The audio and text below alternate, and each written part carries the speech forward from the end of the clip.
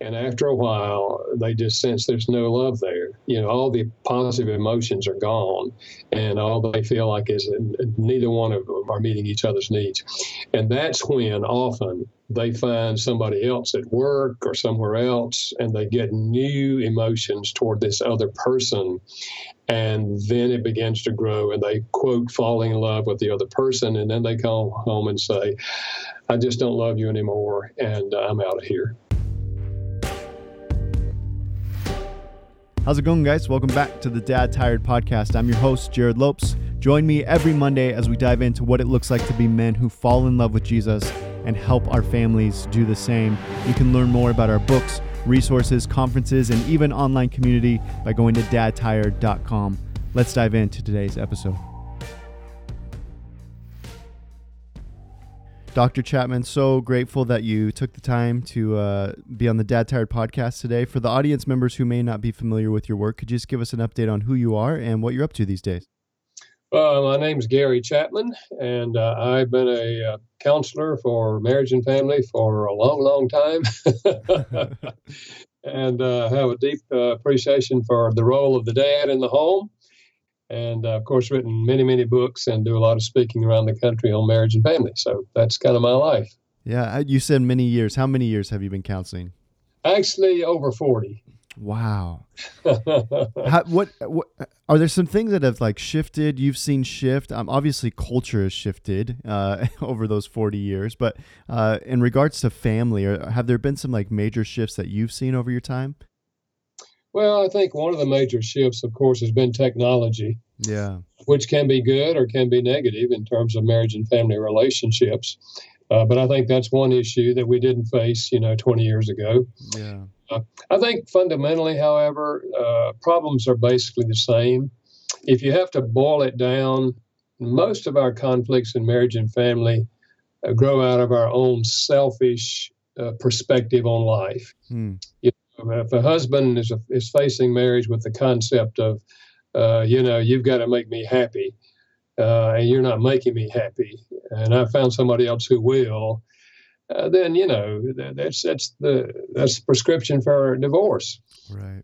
But if we have an attitude of love toward the other person, of how can I enrich your life, how can I help you, that's the opposite of the real problem of selfishness. So a lot of other issues, obviously, in marriage and family, but at the heart of it, most of our problems come out of our own self-centeredness. And that hasn't changed in 40 years. Or probably. I don't think it's going to. Yeah. I want to talk about your book, 5 Love Languages, which is obviously most people know about that. But before we do, one thing that struck me when we had a chance to meet a couple months ago, we were attending a conference together. It was a small conference, and there were a variety of speakers who shared with us. But during that time, you actually sat in the same row as me on one of the days, and I looked over and I saw you taking notes. And I was so impressed by that because I thought, what in the world could you possibly have left to learn? I feel like you should be the one teaching us all the things. Can you just talk us through that? What after all your experience, what motivates you to still want to learn and take notes? Well, Jerrad, I think we are either learning or we are regressing. We don't stand still. And my philosophy has always been, if I'm at a conference, I don't care who's speaking. I want to take notes on what they're saying because I know I can't remember it if I don't take notes. Yeah. You never know when you're going to hear an idea or an illustration or something that, you haven't quite heard before that you can use in your own ministry and in your own life. Yeah. So taking notes just helps me glean the most out of sitting there listening to someone. I mean, you're going to spend an hour listening to somebody give a lecture or 40 minutes or 30 minutes. Why would you want to walk out and forget most of it? Right. So if you write notes, you can at least look at the notes again and bring back the memory. So, it's just an attitude of always learning. I don't think you ever get too old or too mature to keep learning. Well, I appreciated that humility. It taught me a lot, even in that moment. You were teaching me, even though you weren't even on stage. So I appreciate that. And another thing at that conference that stuck out to me is you were sharing, and you had mentioned that you ask your wife the same questions on a consistent basis. I think there were 3 questions that you said you often share or ask your wife. Can you share those with our audience? Yeah, they really these questions really grew out of an experience in my own life when I was kind of just really struggling in my marriage and just not knowing how to make it better, you know. And I just asked God to change my heart and teach me to have the attitude of Christ, whom, as you remember, washed the feet of his followers. Mm-hmm. And I knew that was not my attitude in my marriage. My attitude was, look, I know how to have a good marriage. If you'll listen to me, woman, we'll have one. Right. Right. And she wouldn't listen to me, and I blamed her. Hmm. But when I really asked God to change my heart and give me that kind of attitude, these three questions made it practical because God did change my heart and gave me a desire to serve my wife like he served others. But the three questions are, honey, what can I do to help you? Just a simple question. What can I do to help you? Secondly, what can I do to make your life easier? What can I do to make your life easier? And the third question is, how can I be a better husband? And when I was willing to ask those questions, my wife was willing to give me answers. Mm-hmm. Yeah. And when I let her answers guide my behavior, and I began to respond to that, what happened, it didn't happen overnight, but within about 3 months, my wife started asking me those three questions. And that's when our marriage really began to turn around. I mean, my heart had already been changed, and I was already in a whole different atmosphere toward her. But when she started asking me those three questions, now we're doing what God intended marriage to accomplish, and that is two people who are reaching out to love and help each other become what God intended them to become. So, yeah, those three questions were really a turning point for me. I imagine that last question takes a lot of courage and to bring up, because I can imagine that there's some husbands that hear that last question, which is, what can I do to be a better husband? And it's just a risky and vulnerable question because your wife may bring up things that you're not quite ready or prepared to deal with. Were you scared at all bringing up that last question? Well, I think you're right. First of all, I think it is a vulnerable question, and most wives are willing to answer it. But I think many of us feel like, well, I know what she's going to say. She's been harping on it for 10 years, or 5 years or 3 years. But really, if we want to build a positive relationship, we need to know what's in her mind, how we could be a better husband. Because most of us likely think we are a good husband. Right. If you just shape up, we'd have a good marriage. I'm a good husband. But the reality is we have different ideas on what it means to be a good husband. And we desperately need to know what our wife feels like a good husband would be doing and saying. Yeah. And you still have, you're getting information. You still have the choice. I mean, you can choose to do what she says and make changes, or you can choose to say, no, I'm not going to do that, But if you really want to build a good marriage, we glean information. And then we ask God, help me. I'd like to be what this woman needs in life to help her become the person that she's designed to be.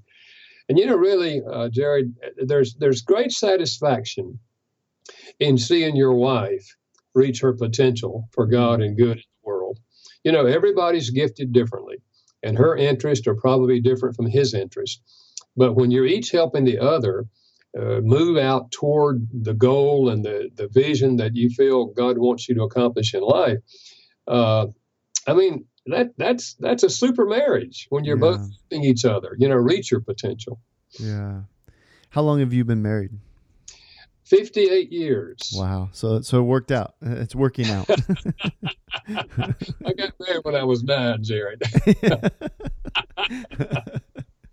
Wow, that's amazing. That's incredible. Well, let's dive into the love languages.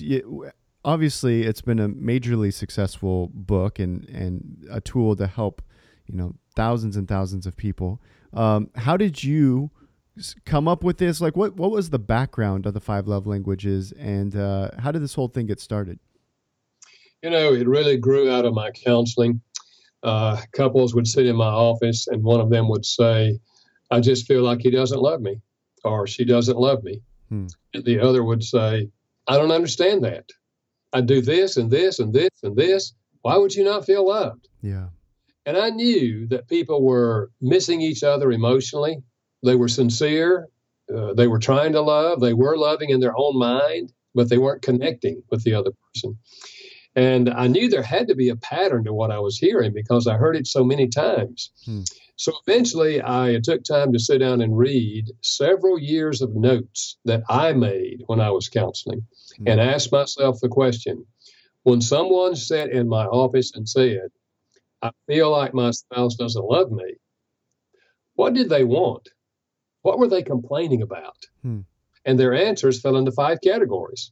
And I later called them the 5 love languages. Wow. And I started using that concept in my counseling, that if you want her to feel love, you've got to speak love in her language. If you want him to feel love, you got to speak love in his language. And I would help them discover each other's love language, challenge them to go home and try it. And sometimes they'd come back, Jerrad, in 3 weeks and say, Gary, this is changing everything. Wow. I mean, whole climate's different now. And then I started using it in small groups, and the same thing would happen. Probably 5 years later, I thought, if I could put this concept in a book and write it in the language of the common person, leave out the psychological jargon, just help people get the concept, maybe I could help a lot of couples I would never have time to see in my office. Of course, little did I know the book would sell now over 13 million copies in English and be translated in 52 languages around the world. Amazing. It is amazing. That's absolutely amazing. Well, I remember I told you at breakfast when we had a chance to sit down that when I first met my wife, I was convinced she was my wife right away. She wasn't as convinced that I was her husband. It took a little bit of time to convince her, but we were so different. Our personalities were so different that I remember thinking, like, I need some kind of tool to help us communicate and to kind of figure out how we can be on the same page here. Otherwise, I'm going to lose this girl who I really want to marry.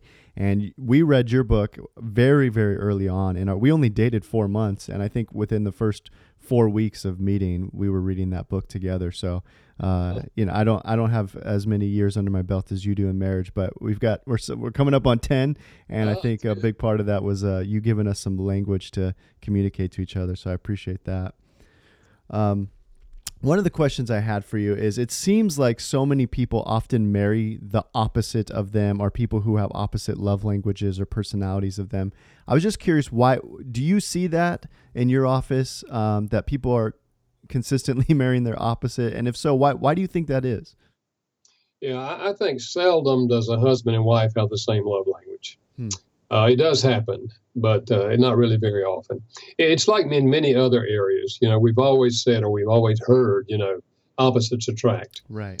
I don't know what all the dynamics are in that. It's just that I do know that when we're in love, we tend to just, if we're ever going to speak all 5 languages, we'll speak them when we're in love.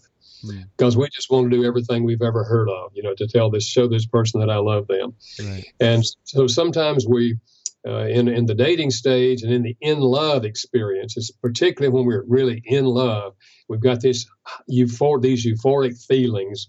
We're about the best we're ever going to be, okay, just by nature. Yeah, right. We come down off that high after 2 years, and we go back to being normal. And in the normal life, we don't have the same love language. So I think that very likely when we are in that euphoric stage, we are speaking each other's language. We don't have the concept, but we are expressing love in ways that are meaningful to the other person. And we just assume that we're just meant for each other. We're just so together. But when we come down off that high, then the love has to become far more intentional, because we're not doing all those things that we did. We're doing what we do by nature. And so that's why I think we start missing each other emotionally. Do you think there's an advantage to people who marry someone who has the same love language as them?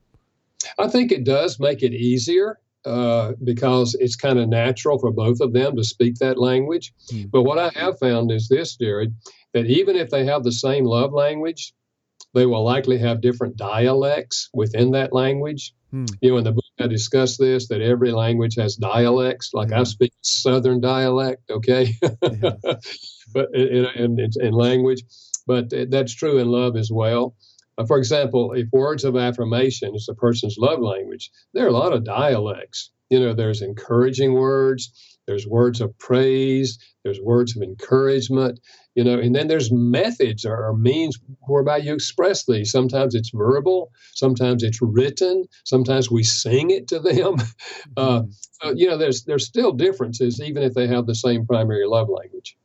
Yeah, that's interesting that you talk about that, because when Layla and I were dating, I remember I was the first one to tell her that I loved her, and she didn't say that she loves me back right away, which was really, kind of surprising to me. But she really needed to take the time to think about if she did love me and what that all meant. And then maybe 2 or 3 days had passed, and I came home, and she had come over and she had made me a cake that said "I love you" on the cake. She had written it with frosting, "I love you." To me, that was like, it was nice, but it didn't speak as deeply to me. But to her, I mean, she had just poured her whole heart out on the line. And I just totally missed it. I was like, well, that's nice. That's a nice gesture, But I was still waiting for her to say it along with the whole speech behind it. Yeah. And but what's interesting, I guess, too, one thing I'm learning, 10 years in marriage, is this is like still a daily thing. We have the language to kind of process this now, and we can say, oh, I think I'm missing your love language here. I think I'm not speaking the way that you receive love. But it's still like, even 10 years in, it's a daily thing where it's like, we have to remind ourselves constantly of how the other person receives love. Yeah, I think that's right. It's like I talk about keeping the love tank full. Just like with the car, we have to put gasoline in rather regularly or it's not going to run. Yeah. And in a marriage, we have to fill the love tank on a regular basis. One of the things I sometimes suggest couples do is about every week, at least once a week or so, you just say to your spouse, on a scale of 0 to 10, how full is your love tank? And if they say anything less than 10, you say, what could I do to help fill it? And they have a chance to tell you what would be most meaningful to them on that very day. And typically, it'll be in keeping with their love language. And sometimes they may request one of the other love languages, but at least now what would make them feel loved today. Yeah, that is so helpful. And I really like the filling up the tank with gas analogy, because Layla's love language is acts of service. So if I unload the dishwasher, I'm just the sexiest man alive to her. She just can't. That's right. But what I'll do is I'll do that 2 weeks ago and think that should carry me for the month. So I'll get frustrated. Like, well, why are you upset right now? I unloaded the dishwasher 2 weeks ago. So I like the every week this constantly needs to be filled. That's really helpful. You ended up writing a book about love languages for your kids. When does that, at what age do you think you can start to identify the love languages of your children? I think, Jerrad, by the time they're 4 years old, you can pretty much figure out their language. If you just observe their behavior, how do they respond to you? For example, my son's love language is physical touch. He's grown now. But when he was that age, I would come home in the afternoon. He would run to the door, grab my leg, and climb all over me. He's touching me because he wants to be touched. Yeah. Our daughter never did that. At that age, he would say to me, Daddy, come into my room. I want to show you something. She wanted quality time, my undivided attention. So, yeah, it's there. It's there by the age of 4 at least. Sometimes maybe earlier, but at least by 4, you can tell their love language. And what you want to do then as a parent is give them heavy doses of the primary love language. Now, that doesn't mean you don't speak the other languages. You want to sprinkle in the other 4 languages because we would like that child to learn how to receive love and give love in all 5 languages. Yeah. That's the healthiest adult. Most of us did not receive all 5. So we came to adulthood, and some of these are just not natural for us. But we have to learn them as an adult. But if you really want the child to be emotionally healthy, you give heavy doses of the primary love language, you sprinkle in the other 4, chances are that child is going to grow up with a full love tank. And that's the most fundamental emotional need the child has, is to feel secure in the love of the parents. That's interesting that you talk about how it's really healthy for somebody to really be able to give and receive love from all five? Because when I've met people who say, well, I'm just all five. Or when I've talked to, as a pastor, I've talked to wives who say, he doesn't show me any love. And I say, well, what's your love language? They say, I'm all five of them. I've always kind of dismissed that. Like, well, you can't be all five. You got to be at least one. Now I feel like I need to go back and apologize because maybe they're more healthy than I expected. I think for some people, they do have trouble seeing, not one of them as being more important. The people that say that typically are people who grew up feeling loved. That is, their parents maybe spoke all five of these, and they see all five of them as being as love, and they've always felt loved. And then they got married, and their spouse spoke enough of these that they felt loved. And so I just say, if you feel loved, then and you can't figure out your primary language, don't worry about it. But for most of us, there is one that's more important than the other in terms of emotionally speaking to us. Do you think it's important to try to grow in the other areas? Or like, I guess I've kind of just dismissed some of them like, well, that's just not who I am. Do you think that's true? Or is it important for us to try to see, okay, well, I'm not a physical touch person. I'm not a words of affirmation person, but I should probably grow in this area to become more healthy? Well, I think the good news is that we can learn all of these five languages as an adult, even if we did not receive them as a child. And yes, I think to throw in one of the others from time to time can be meaningful. Now, their number five, the one that is least important to them, is really not going to do much at all to communicate love to them. For example, my wife's love language is number five is gifts. We first got married. I gave her all kind of gifts because my dad told me, give the woman gifts. I bought clothes. I did everything.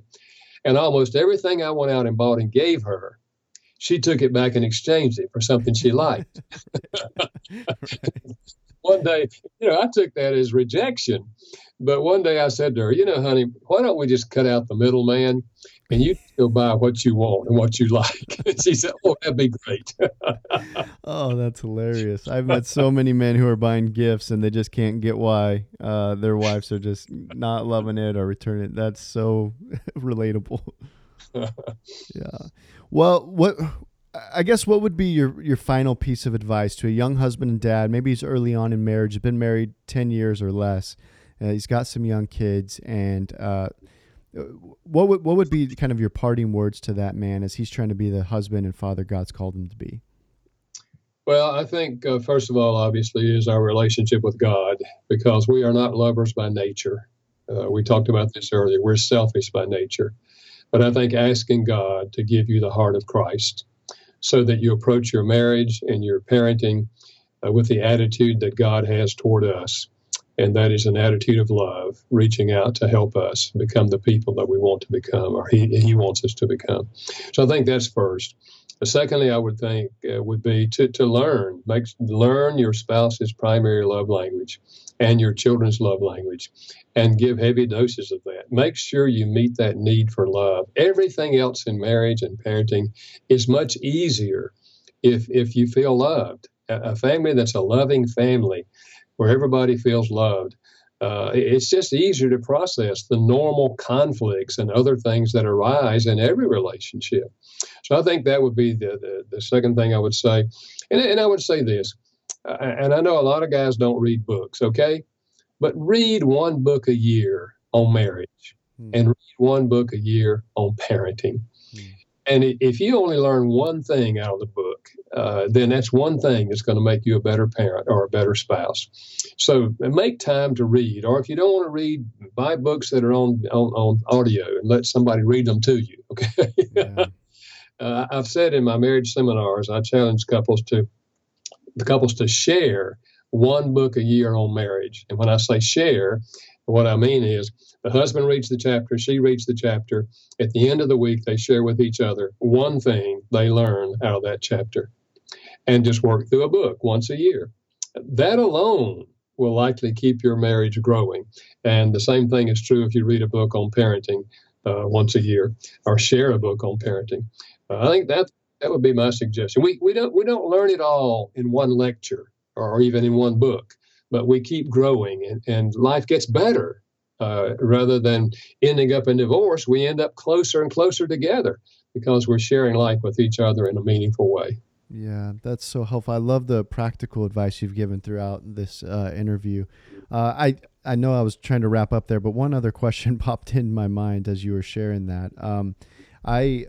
We're in a season now. You know, kind of as young married people, we go through these different seasons where we get engaged and we get all of our friends are getting married at the same time, and we seem to all kind of be having children at the same time. Now it seems like I'm entering into a season where many of my friends are actually getting divorced now. And it's weird to me that I'm in that season of life where our friends have had children and now many are getting divorced. Have you seen kind of benchmarks or, like timestamps, for lack of better words, on these years? Like every 2 years, you talked about kind of the love, that feeling of infatuation going down after 2 years. Are there other like yearly marks within marriage that typically you see high volumes of divorce happen? Well, I think research indicates that there's a higher level divorce around the 7-year mark, between the 7 and 10-year mark. And this means they came down off the high after the 2 years. They never learned how to really communicate love to each other. Their differences emerged. They ended up arguing about their differences. And in the arguments, they said hateful things to each other in a very, harsh way. And after a while, they just sense there's no love there. All the positive emotions are gone. And all they feel like is neither one of them are meeting each other's needs. And that's when often they find somebody else at work or somewhere else, and they get new emotions toward this other person. And then it begins to grow, and they, quote, falling in love with the other person. And then they come home and say, I just don't love you anymore, and I'm out of here. It's tragic. It's really tragic. It's been so encouraging to me. So many couples have said to me, Dr. Chapman, we're going to be honest. Your book on the 5 love languages saved our marriage. I mean, we were at the point of divorce. We thought that we just were not meant for each other. We were just too different. And we read that book, and we looked back on our marriage and realized how we had missed each other. And we took the quiz, and we discovered our love language and said, let's try this. And we started speaking the language. And within a few weeks, our marriage began to turn in a positive way. It literally saved our marriage. So, I think if we could get people the right kind of help in those first 10 years, and they could learn how to keep love alive after you come down off the high, it would save a lot of marriages. I'm convinced of that. Yeah. And the reason I wanted to bring that up is because I know there are a lot of guys listening who are in that year mark, the 7 to 10 year mark. And there are a lot of guys who are probably feeling like, man, I married the wrong person. I thought this was going to work, but we're just two separate people, or whatever the thing is. And I just want guys who are listening, if you're in that mark, whether, it doesn't have to be the 7 to 10, but if you're somewhere in that area, just know this is normal. Like, this is statistically, you're in a normal spot, but that doesn't mean you have to divorce. It doesn't mean that this is the option for you. There are couples who are recognizing this, getting past it, fighting for selfless love instead of selfish love. And so get help, get resources like the 5 love languages, go to counseling, continue to learn your spouse, but you're not alone. It's worth fighting for. Dr. Chapman, thank you so much for being here today. It really means the world to me. I know you're a busy guy, but I'm so grateful for you to come and share your wisdom with us. Well, thank you, Jerrad. Keep up the good work of encouraging guys. We all need help. We all need people to encourage us. So thanks for what you're doing. Yeah, thank you.